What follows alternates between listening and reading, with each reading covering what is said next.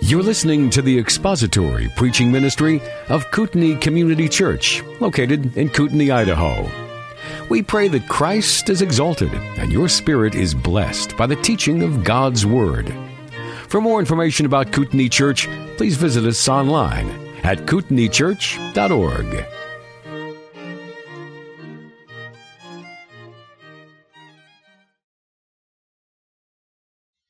You bow with me together as we pray. Our Father, what can we ask but that you would give us a glimpse of Christ and His glory, and that we would be transfixed and transformed by seeing Him in the pages of Scripture.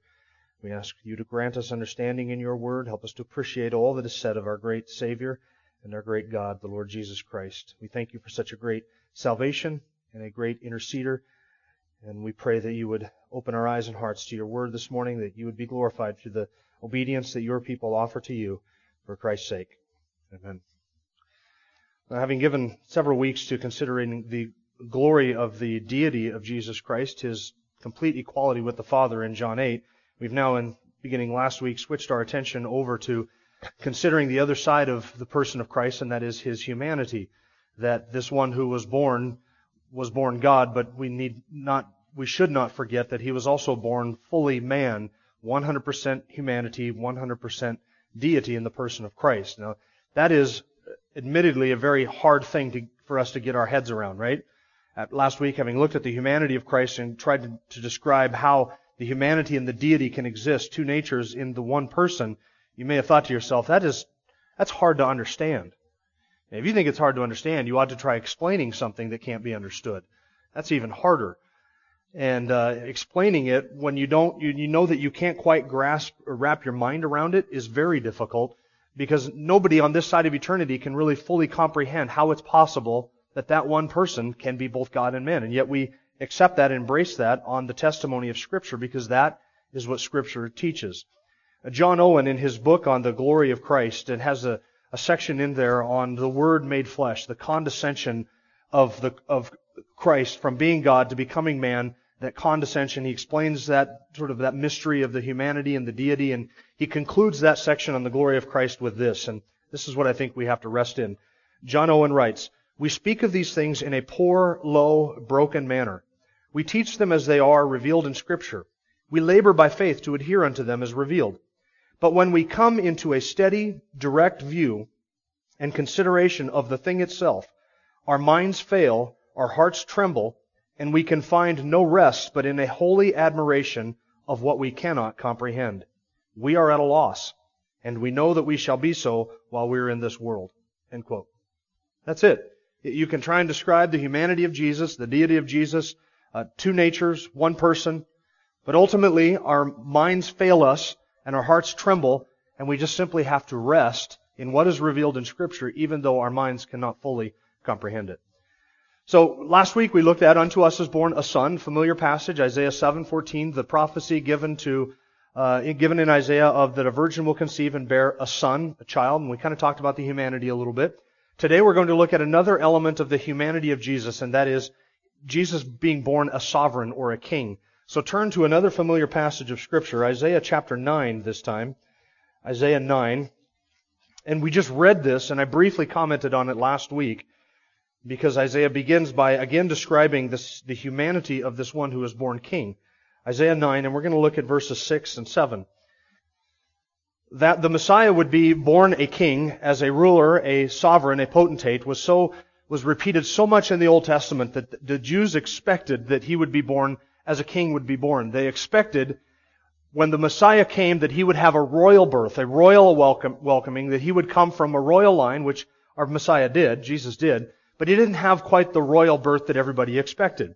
Everything in the Old Testament pointed forward to the coming of a king. Somebody who would rule, somebody who would reign. That's what they were expecting. All of the theocracy of the Old Testament, the kingdom of David and David's lineage, all of that was intended to sort of portray what would happen through this Messiah, that there would be a physical government, a literal government, a rule and a reign on earth, on David's throne. In the prophets, in the Psalms, we have messianic psalms that deal with the reign and the rule of this Messiah. The prophets then, Isaiah, Daniel, Ezekiel, all the prophets describe that kingdom, They describe the world during that kingdom. They describe the nature and the character of that king and where he would rule and what he would rule over. The prophets give tremendous real estate to describing what this kingdom is going to look like when it finally arrives. And so Isaiah chapter 9 verses 6 and 7 is in the context of describing this king and this kingdom. And I want to read to you some other passages of Scripture that describe the king and the kingdom. And this, I could go far more than what I'm going to read to you, but I just want to give you a flavor for how the Psalms describe this and what the Jews were looking forward to, what they were expecting. So as I'm reading this, I just want you to be thinking about what you are hearing. In Genesis 49, this goes all the way back, the first mention of this in the clearest terms in Genesis 49 verse 10, when Isaac is blessing his 12 sons, and to Judah he says this, "The scepter shall not depart from Judah," that's the scepter or the ruler's staff, "shall not depart from Judah, nor the ruler's staff from between his feet, until Shiloh," that means the peaceful one or peace comes, "and to him shall be the obedience of the peoples." Psalm 2 verse 6, which is a messianic psalm, God says, "As for me, I have installed my king upon Zion, my holy mountain." And in that messianic psalm, you remember that one begins with David saying, "Why do the nations rage and plot a vain thing against God?" They war up against the Lord and against His anointed, but God laughs at them and He scoffs. To the nations, God says, "I'm going to install my king upon Zion, and I am going to give to that son the nations as an inheritance, and He will crush them with a rod of iron. He will shatter them like earthenware vessels. He will destroy all opposition, and He will rule and He will reign." That's the promise of Psalm 2. David wrote that, looking forward in time to David's greater son who would reign on his throne. Psalm 45 verses 6 and 7, "Your throne, O God, is forever and ever." Does that sound familiar? That's from Hebrews chapter 1, where the Father says to the Son, where the Father calls the Son God and says, "Your throne, O God, is forever and ever." "A scepter of uprightness is the scepter of your kingdom. You have loved righteousness and hated wickedness. Therefore God, your God, has anointed you with the oil of joy above your fellows." Psalm 110, another messianic psalm, verses 1 through 4, "The Lord says to my Lord, sit at my right hand until I make your enemies a footstool for your feet. The Lord will stretch forth your strong scepter from Zion, saying, rule in the midst of your enemies. Your people will volunteer freely in the day of your power. In holy array from the womb of the dawn, your youth are to you as the dew. The Lord has sworn and will not change His mind. You are a priest forever according to the order of Melchizedek. Isaiah 32 verses 1 and 2, "Behold, a king will reign righteously, and princes will rule justly. Each will be like a refuge from the wind and a shelter from the storm, like streams of water in a dry country, like the shade of a huge rock in a parched land." Jeremiah 23, "Behold, the days are coming, declares the Lord, when I will raise up for David a righteous branch, and he will reign as king and act wisely and do justice and righteousness in the land. In his days Judah will be saved and Israel will dwell securely. And this is his name by which he will be called, the Lord our righteousness." Jeremiah 30 verse 9, "But they shall serve the Lord their God, and David their king, whom I will raise up for them." That was not speaking of David literally, but David's greater son, the Lord Jesus Christ. Zechariah chapter 6 verse 12, "They said to him, Thus says the Lord of hosts, Behold, a man whose name is Branch, for he will branch out from where he is, and he will build the temple of the Lord. Yes, it is he who will build the temple of the Lord, he who will bear the honor and sit and rule on his throne. Thus he will be a priest on his throne, and the council of peace will be between the two offices, between priest and king." See, the prophets predicted a time when one person would rule, and he would forever do away with a priesthood. So you wouldn't have in the land of Israel any longer a priesthood and a kingship. You would have one ruling who was both priest and king. One who fulfilled both of those offices, ruling as king and interceding as priest. Zechariah 9. This will sound familiar. "Rejoice greatly, O daughter of Zion. Shout in triumph, O daughter of Jerusalem. Behold, your king is coming to you. He is just and endowed with salvation, humble and mounted on a donkey, even on a colt, the foal of a donkey. I will cut off the chariot from Ephraim and the horse from Jerusalem, and the bow of war will be cut off, and he will speak peace to the nations. And his dominion will be from sea to sea and from the river to the ends of the earth." Daniel 7 describes God the Father giving that kingdom to His Son. Verse 13, "I kept looking at the night visions, and behold, with the clouds of heaven, one like the Son of Man coming. And he came up to the Ancient of Days and was presented before Him. And to Him was given dominion, glory, and a kingdom, that all the peoples, nations, and men of every language might serve Him. His dominion is an everlasting dominion, and will not pass away, and His kingdom is one which will not be destroyed." I could go on reading from the Old Testament about the expectation of a king.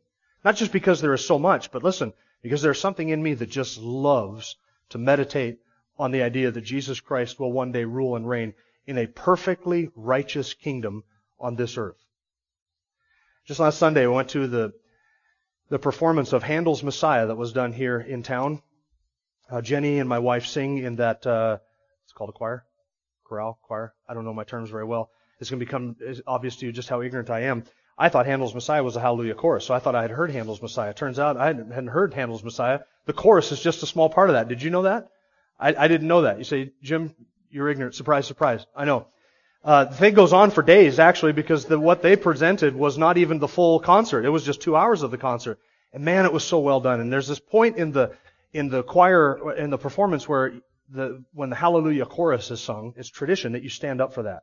So I stood up, and everybody else in the auditorium stood up not Handel's Messiah. See, I got to get that right in my head. For the Hallelujah chorus.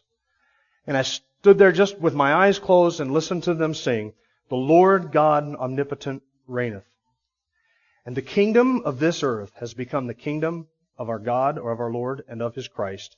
And He shall reign forever and ever, King of kings, Lord of lords. Hallelujah, hallelujah. And somebody behind me was peeling onions because my eyes were watering like that. And I thought, really? Peeling onions at a place and time like this is totally inappropriate. And I wiped away the tears, and I sat there and just meditated upon that, and just brought joy to my heart, the thought that our God, our King, He reigns in heaven now. It is a spiritual rule in heaven. He is sovereign over all of that, yes. But there is going to come a point where in the prophecy and the plan of God and the expectation of God, what His rule in heaven is not all that is to be had here on earth. There is going to be a rule of that Son of David, that King, here on earth. And God will give to Him the nations as His inheritance, and He will rule and He will reign forever and ever. And that will begin on this earth. It will have a 1,000-year expression and manifestation on this earth during the millennium. At the end of that, when God dissolves this earth and recreates a new heavens and a new earth, that reign will continue over the kingdom of David and on the throne of David forever and ever, and it will have no end. Doesn't that thrill your heart? Man, that thrills my heart. Born unto us is this Son, who is also a sovereign. He is a king. And His humanity, or His kingship, or His sovereignty is an expression of His humanity. Isaiah chapter 9, verse 6. Let's look at it. We'll read verses 6 and 7 together. "For a child will be born to us, a son will be given to us, and the government will rest on His shoulders, and His name will be called Wonderful Counselor, Mighty God, Eternal Father, Prince of Peace. There will be no end to the increase of His government or of peace on the throne of David and over His kingdom, to establish it and to uphold it with justice and righteousness from then on and forevermore. The zeal of the Lord of hosts will accomplish this." Now, unlike Isaiah chapter 7, verse 14, the prophecy about a virgin conceiving and bearing a son, these verses are in a decidedly messianic context. Isaiah chapter 7, the context was not so much messianic. It was really just a prophecy dealing with a historical situation in which God inserted this prophecy which would be fulfilled in Isaiah's day, but have a greater fulfillment in the person of Christ. But in Isaiah 9, the context is decidedly messianic. It is chapter 9 actually describes this kingdom and some of the things that will happen when this king takes his throne. I want you to look up at verse 1, and I'm just going to ask you to skim over some things. We're not going to deal with the whole context like we did last week. In verse 1, there is the promise that God, having treated the land of Zebulun and the land of Naphtali with contempt, and He judged them, that was part of the northern kingdom, that later on God shall make them glorious by way of the sea, on the other side of the Jordan, Galilee of the Gentiles. So God was going to lift His curse and judgment from the northern kingdom, and there was going to come a point where the northern kingdom as well as the southern kingdom would be made glorious. And this is what the Lord Jesus is going to do. In Matthew chapter 4, verses 15 and 16, Matthew quotes verse 2 of Isaiah 9, "The people who walk in darkness will see a great light, and those who live in a dark land, the light will shine on them." That was a promise and a prediction of this is what the Messiah will do. He will arrive, He will be the light of the world, He will be a light to the Gentiles, a light to the nation of Israel. This is one of the roles of the king. In verse 4, there is the promise that God through this king would break the yoke or break the burden and oppression of foreign nations. "For you shall break the yoke of their burden and the staff on their shoulders, the rod of their oppressors, as at the battle of Midian." Do you remember when Gideon defeated the Midianites? And there was that complete destruction?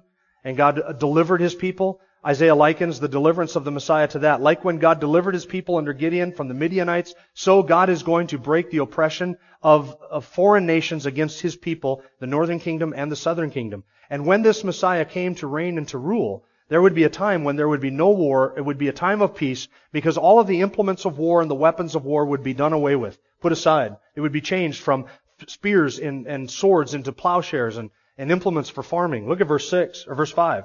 For every boot of the booted warrior in the battle tumult and the cloak rolled in blood will be for burning fuel for the fire. All those implements of warfare will perish. They will be gone when the Prince of Peace rules.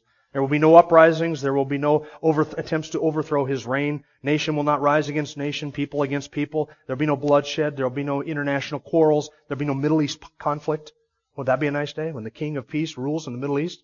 There will be no Middle East conflict because He will rule the nations with a rod of iron, and He will make sure that His will is done, and He enforces His will. Justice will be done.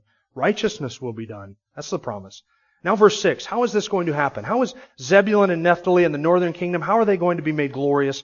When is this light to the Gentiles going to come? How is it going to be that He will break the oppression of the nations which were surrounding Israel and threatening their peace? How will He break that? How will He do away with all the weapons of warfare? What is this going to look like? This is where verse 6 and verse 7 come in. There is going to be born unto us a son, a child is going to be given to us. Now that's the promise of the Lord Jesus Christ, and we have in verses 6 and 7 a description of the king and a description of His kingdom. The king and His kingdom. The kingdom is a reflection of the nature of the king. So whatever the nature of the king is, that is what is going to be sort of meted out and reflected by the kingdom itself. He is going to rule in a certain way, so those things which characterize the king will characterize the kingdom over which He rules. So we're going to take a look at two things, the king and then His kingdom in verses 6 and 7. Let's take a look at the king first.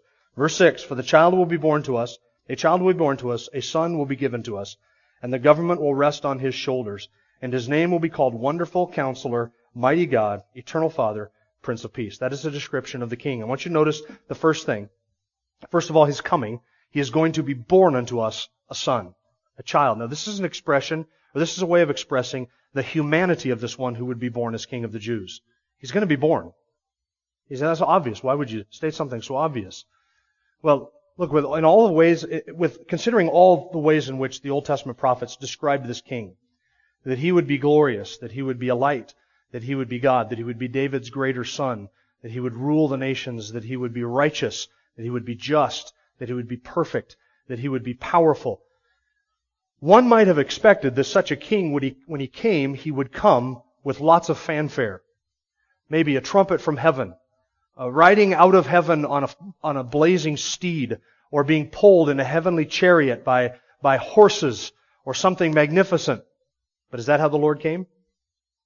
No. In the most humble of ways, to the most nondescript of parents, in the most humble of means, and to the most humble of places, Bethlehem of all places. Not Jerusalem, where you might expect a king to be born, and to reign, and to rule, and to enter into this world, not directly out of heaven, but just through normal childbirth, normal birthing process, Jewish mom, Jewish dad, later on Jewish siblings, in a Jewish home in the land of Israel. The most humble and nondescript environment you can possibly imagine. He's going to be born unto us a son. So this one, who is later described as the eternal God, or the mighty God and the Father of eternity, this one who was born is going to be born just as a son. This is the humanity of the Lord Jesus and His humble upbringing, His humble circumstances. Luke says in Luke chapter 2, verse 52, that He continued to grow in wisdom and stature and in favor with God and with men. In His humanity, He grew in understanding, He grew in knowledge, He grew in grace and in favor and all of those human qualities because He was fully man, this king. Fully man. Now look at the character of this king. First of all, Isaiah says, the government will rest on His shoulders. The government will rest on His shoulders. What does that mean? The government will rest upon His shoulders. Some have tried to allegorize that and make it sort of a mystical way of understanding government and a sort of a symbolic or mysterious way of describing something other than government. For instance, Justin Martyr in the 2nd century and Ambrose in the 4th century suggested that the government will rest upon His shoulder was actually just a symbol for the cross.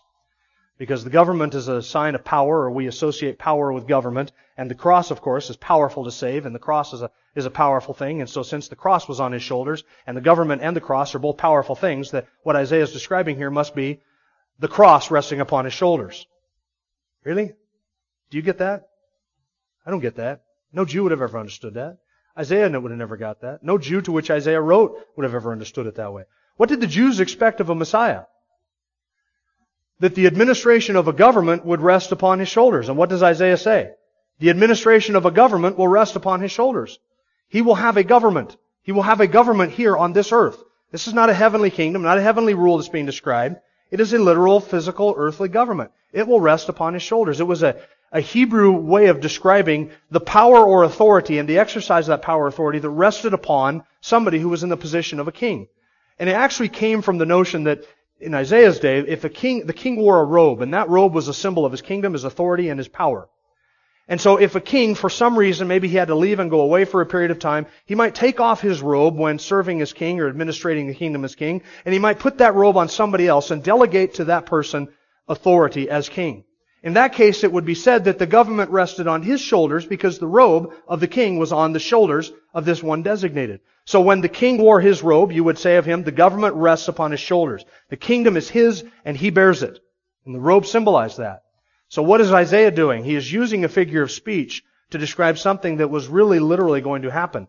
This king will have a government and it will rest upon his shoulders and he will rule and he will reign. Is this allegorical? Is it metaphorical? Is it mystical? Is it just symbolic? I don't think it is. Look at how this kingdom is described, and look at all the kingdom language in verse 6 and verse 7. The government will rest upon His shoulders. Verse 7, there will be no end to the increase of His government or of peace on the throne of David and over His kingdom, to establish it, to uphold it with justice and righteousness from then on and forevermore. That all describes a kingdom. So not only do we have the nature and the character of this king described, we have actually the nature and the character of the kingdom described. And it is a literal kingdom, a literal government that He will administer and rule and reign over. That is His character. Look at how Isaiah describes Him now. 4 ways. He is a wonderful counselor. Now you can take wonderful and counselor, you can divide it up, or you can put them together however you want to. Some people divide them up as 2 separate names. Some people put them together as a descriptive name in itself. He is wonderful, and that is that His character, His nature, His being is wonderful. He is full of wonders. He does wonder. He is wonderful and awe-inspiring. He is also a counselor. He is a wonderful and He is counselor. Kings in those days always had counselors and cabinets and advisors and people who sort of hung around them and gave them input. This king will need no counselors. This king will need no advisors, no cabinet, nobody to give him counsel. Why? Because this king is himself the counselor. Who can be his instructor or give him knowledge? Who can teach him in the way of righteousness? Who can stand around the Lord Jesus Christ and say, you know what, this is how this ought to be done. We have a situation here. Here is how you ought to deal with this situation. Who can do that? He doesn't need that. He's God. And He doesn't need anybody who is man to stand there and say, look, your subjects want this, and to represent the subjects to the king, because this king is both God and man. So He is God. He needs no wisdom. He needs no counsel from anybody. He knows perfectly what to do in every situation all of the time without fail. And He knows exactly how to handle His subjects because He is also man. So He needs nobody to intercede for Him to explain to Him how His subjects might feel. Because He is fully God and He is fully man. He's a perfect king. Perfect king. He is wonderful, counselor. And then look what Isaiah says. He will be called also Mighty God. El Gibor is the name. Almighty, or the Mighty God. He is not only one born to us, but He is God with us, right? Emmanuel. That's what Isaiah 7:14 said. He will be called Emmanuel. He will be called God with us because He is going to be, this one born, this child given to us, will Himself be called Mighty God. And that's exactly what we call Him. That's what He called Himself when He said, I am the I am. He said, unless you believe that I am, you will die in your sins. He was calling Himself the Mighty God and claiming to be the Mighty God because He is. He will also not only be the Mighty God, but the Father or the Eternal Father, or better translation, Father of Eternity. Now, some people kind of stumble a bit with the title, the Eternal Father. Because we understand that the Son is not the same as the Father, right? So do we have Isaiah here saying that this one who is going to be born king is the Father? Why is the Son, the Lord Jesus Christ, called here the Eternal Father? That causes some people a bit of consternation. It shouldn't cause you any consternation at all. What Isaiah is describing is not Jesus' relationship to the other members of the Trinity, he is describing this king's relationship to time. He is the Father of eternity. That would be a better translation of eternal Father. He is the one who is before time.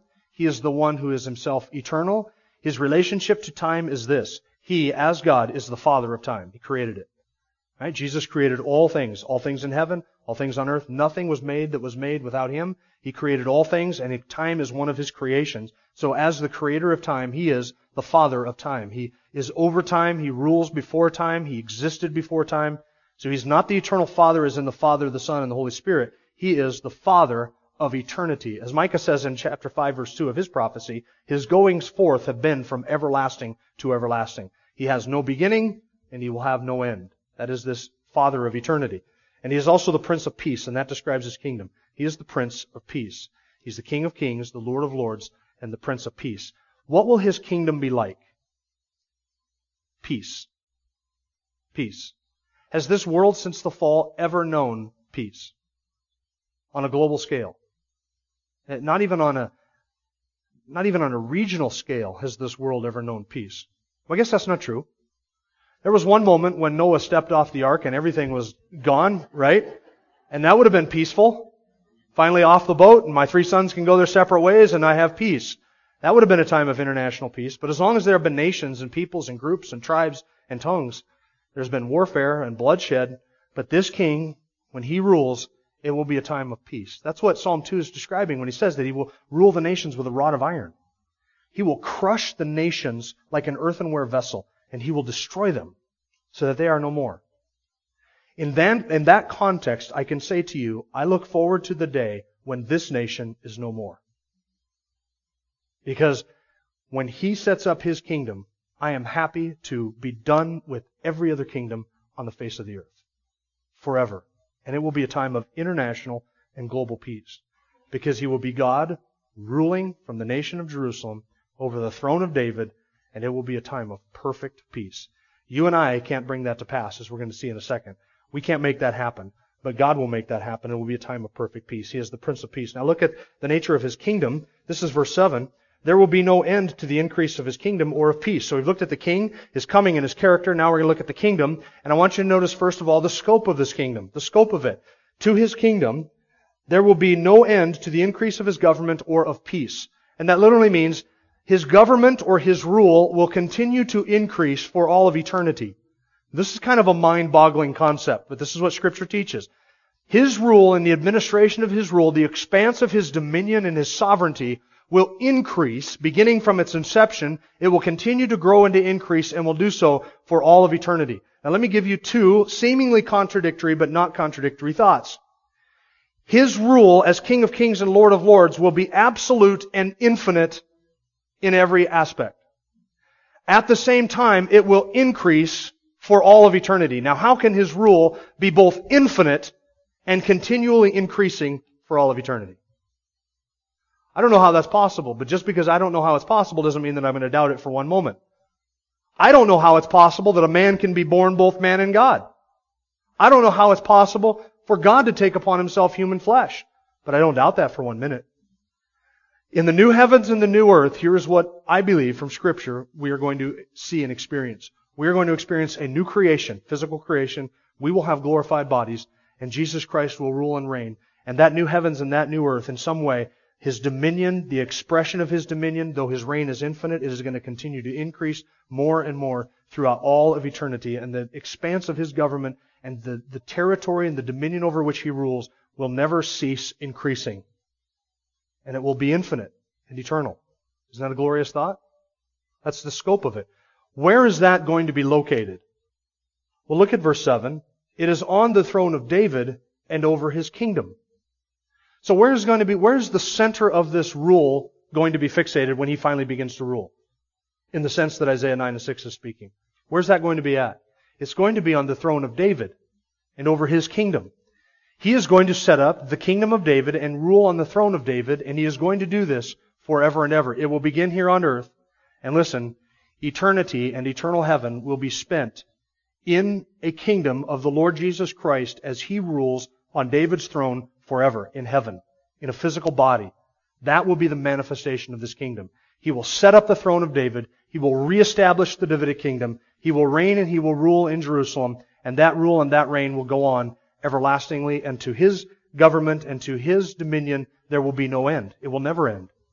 It will continue on and on and on forever and forever and forever. And we will always worship Jesus Christ, Son of David, King of eternity and King over us.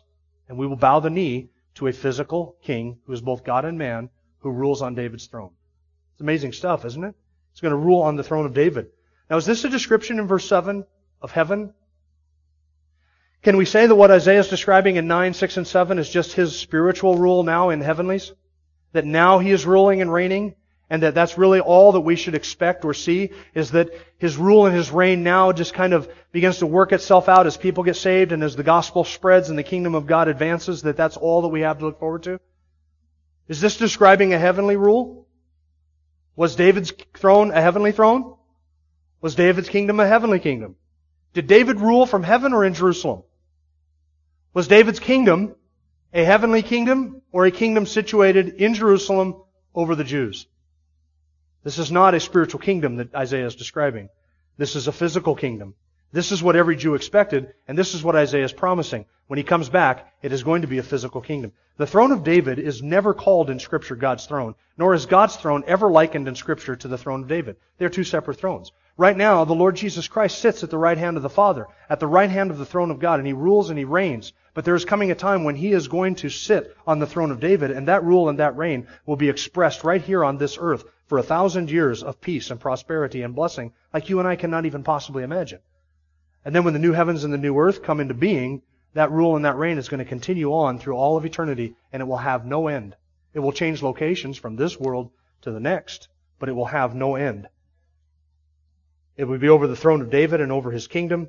And look at verse 7, to establish it and to uphold it with justice and with righteousness. That describes its security. The Jews expected a throne of David to be established because that's what God promised David. You can go back and read 2 Samuel chapter 7.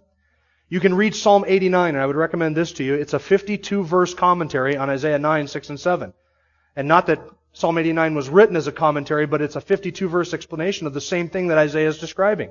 And in Psalm 89, the psalmist says, the throne of David is broken down, and what now are we to expect? Should we expect that the promises of God will fail because the Davidic kingdom is no more? And the promise of the psalm and the teaching of the psalm is no. God has sworn to His servant David, and God will not turn His back on David. He said this to David, and we believe that God will bring it to pass. So just as the kingdom is broken down and the nation now has come to an end, the psalmist says we expect God to reestablish it because this is what God promised to David. And Psalm 89 says that the kingdom shall endure, 2 Samuel 7 says, your house and your kingdom shall endure before me forever. Your throne will be established forever. The throne of the Lord Jesus Christ in the 1,000-year reign, described in Revelation chapter 20, will be over the house of David, on the throne of David, and He will rule the nations as a Jewish king in Jerusalem on a real throne, in a real kingdom. Peace and prosperity forevermore. Notice its security. On the throne of David and over His kingdom, to establish it and uphold it with justice and with righteousness. The kingdom of David had never known justice and righteousness. Was David a just and righteous man?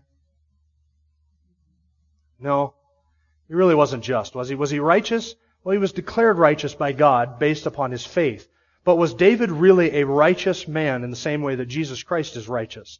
No, not at all, right? God even told him, look, David, you're not building me a house because the blood on your hands is immeasurable. I do not want your hands touching anything to do with my temple. I will give it to your son Solomon. Solomon will build it. David was not a just man in this way that Jesus is just. He was not completely righteous in the way that Jesus was righteous. And yet the promise is that this future king would be both just and he would be righteous.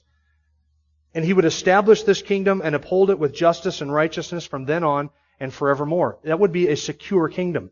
The kingdom of David had never known security. Even in the days of David, his kingdom began to wax and to wane, and you could see that it was getting weakened toward the end of David's reign. And then during the reign of Solomon, it continued to weaken. It was glorious, it was wealthy, and there was a time of peace, but you could tell that the seeds of its own destruction were being sown even in the time of Solomon. And when Solomon died, what happened? The whole thing came undone. And the northern kingdom broke away, and you had an unrighteous king take over 10 tribes, and you had a righteous king take over 2 tribes in the south, and then there was conflict between them and civil war, and they were constantly going against each other and had alliances that were short-lived, and there were powers outside of that kingdom that constantly threatened their well-being and their safety and their security, and constantly sought to overthrow them and destroy them. There was no such thing as security, not from the time of David onward. There was at no point where you can say that the people of God were ever secure in that land. There was constantly the threat that they would be taken over and destroyed.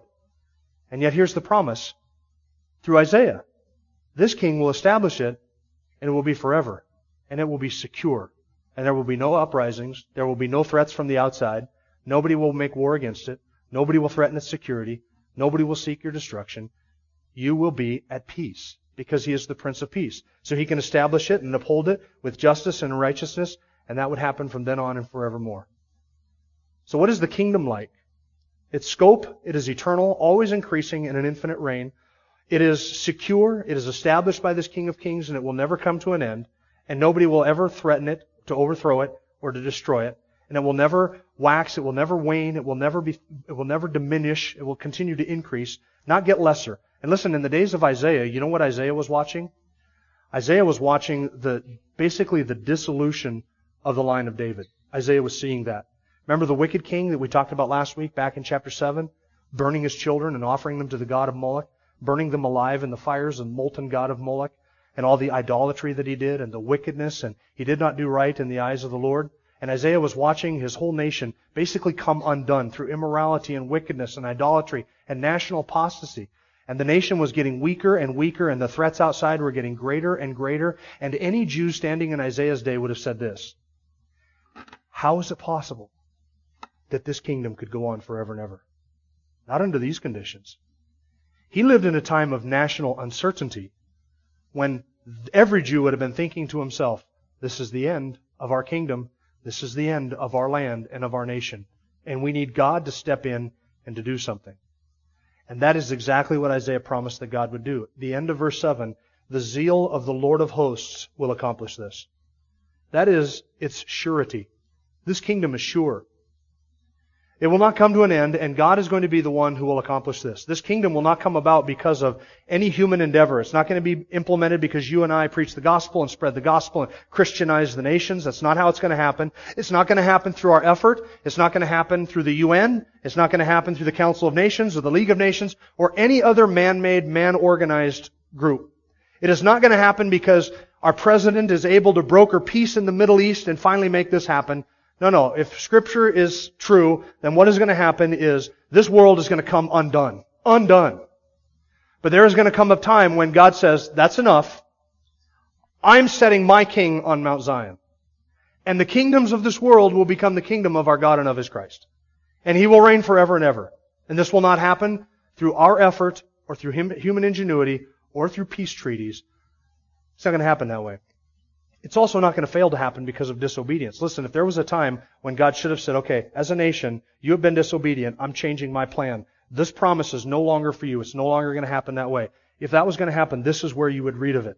A nation completely given over to idolatry, wickedness, immorality, and apostasy.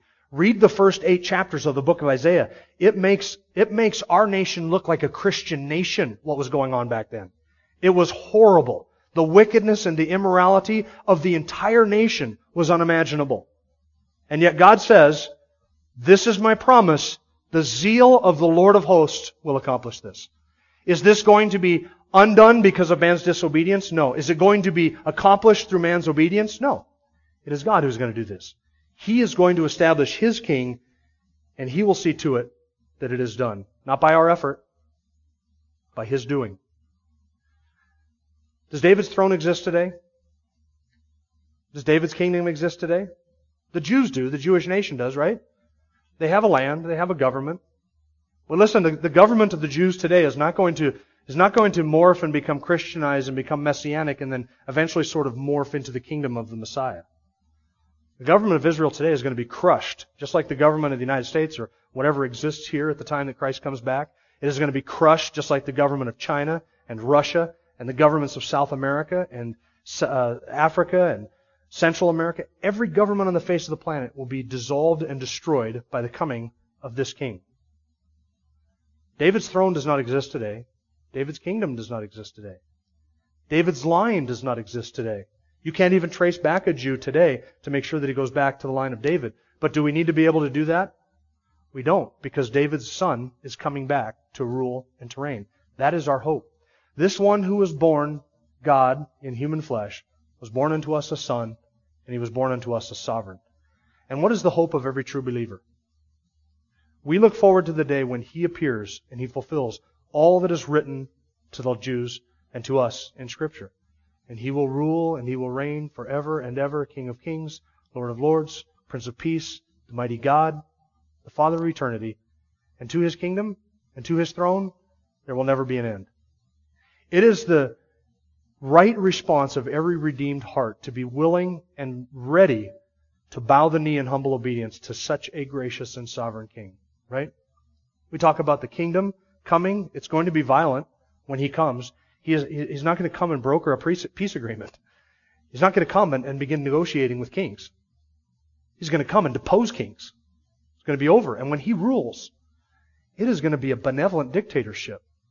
It is going to be a time of blessing and prosperity and grace and compassion. Can you imagine a kingdom that is completely righteous? Can you imagine a government that's completely righteous? Yeah, it makes you laugh to even ask the question, doesn't it? Can you imagine a government where justice is done instantly and fully and forever? Can you imagine a government that is the perfect expression of the compassion and the love and the grace and the benevolence and the kindness of the eternal and infinite God? Can you imagine such a government? You can't imagine it.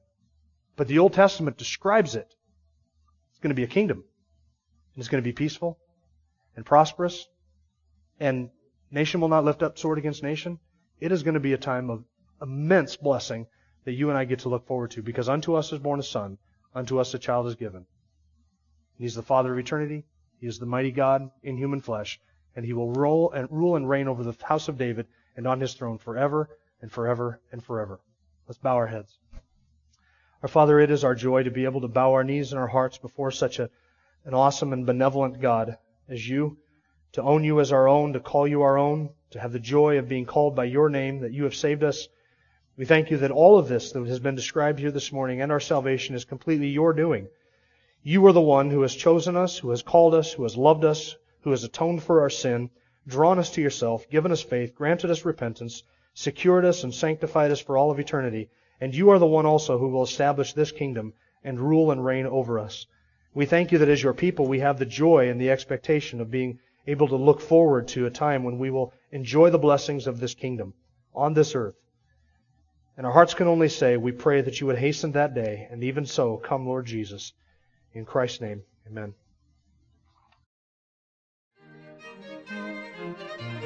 Thank you for listening to the latest podcast from Kootenai Church.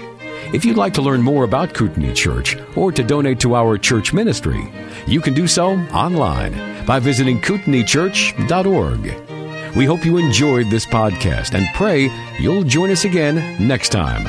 Once again, thank you for listening.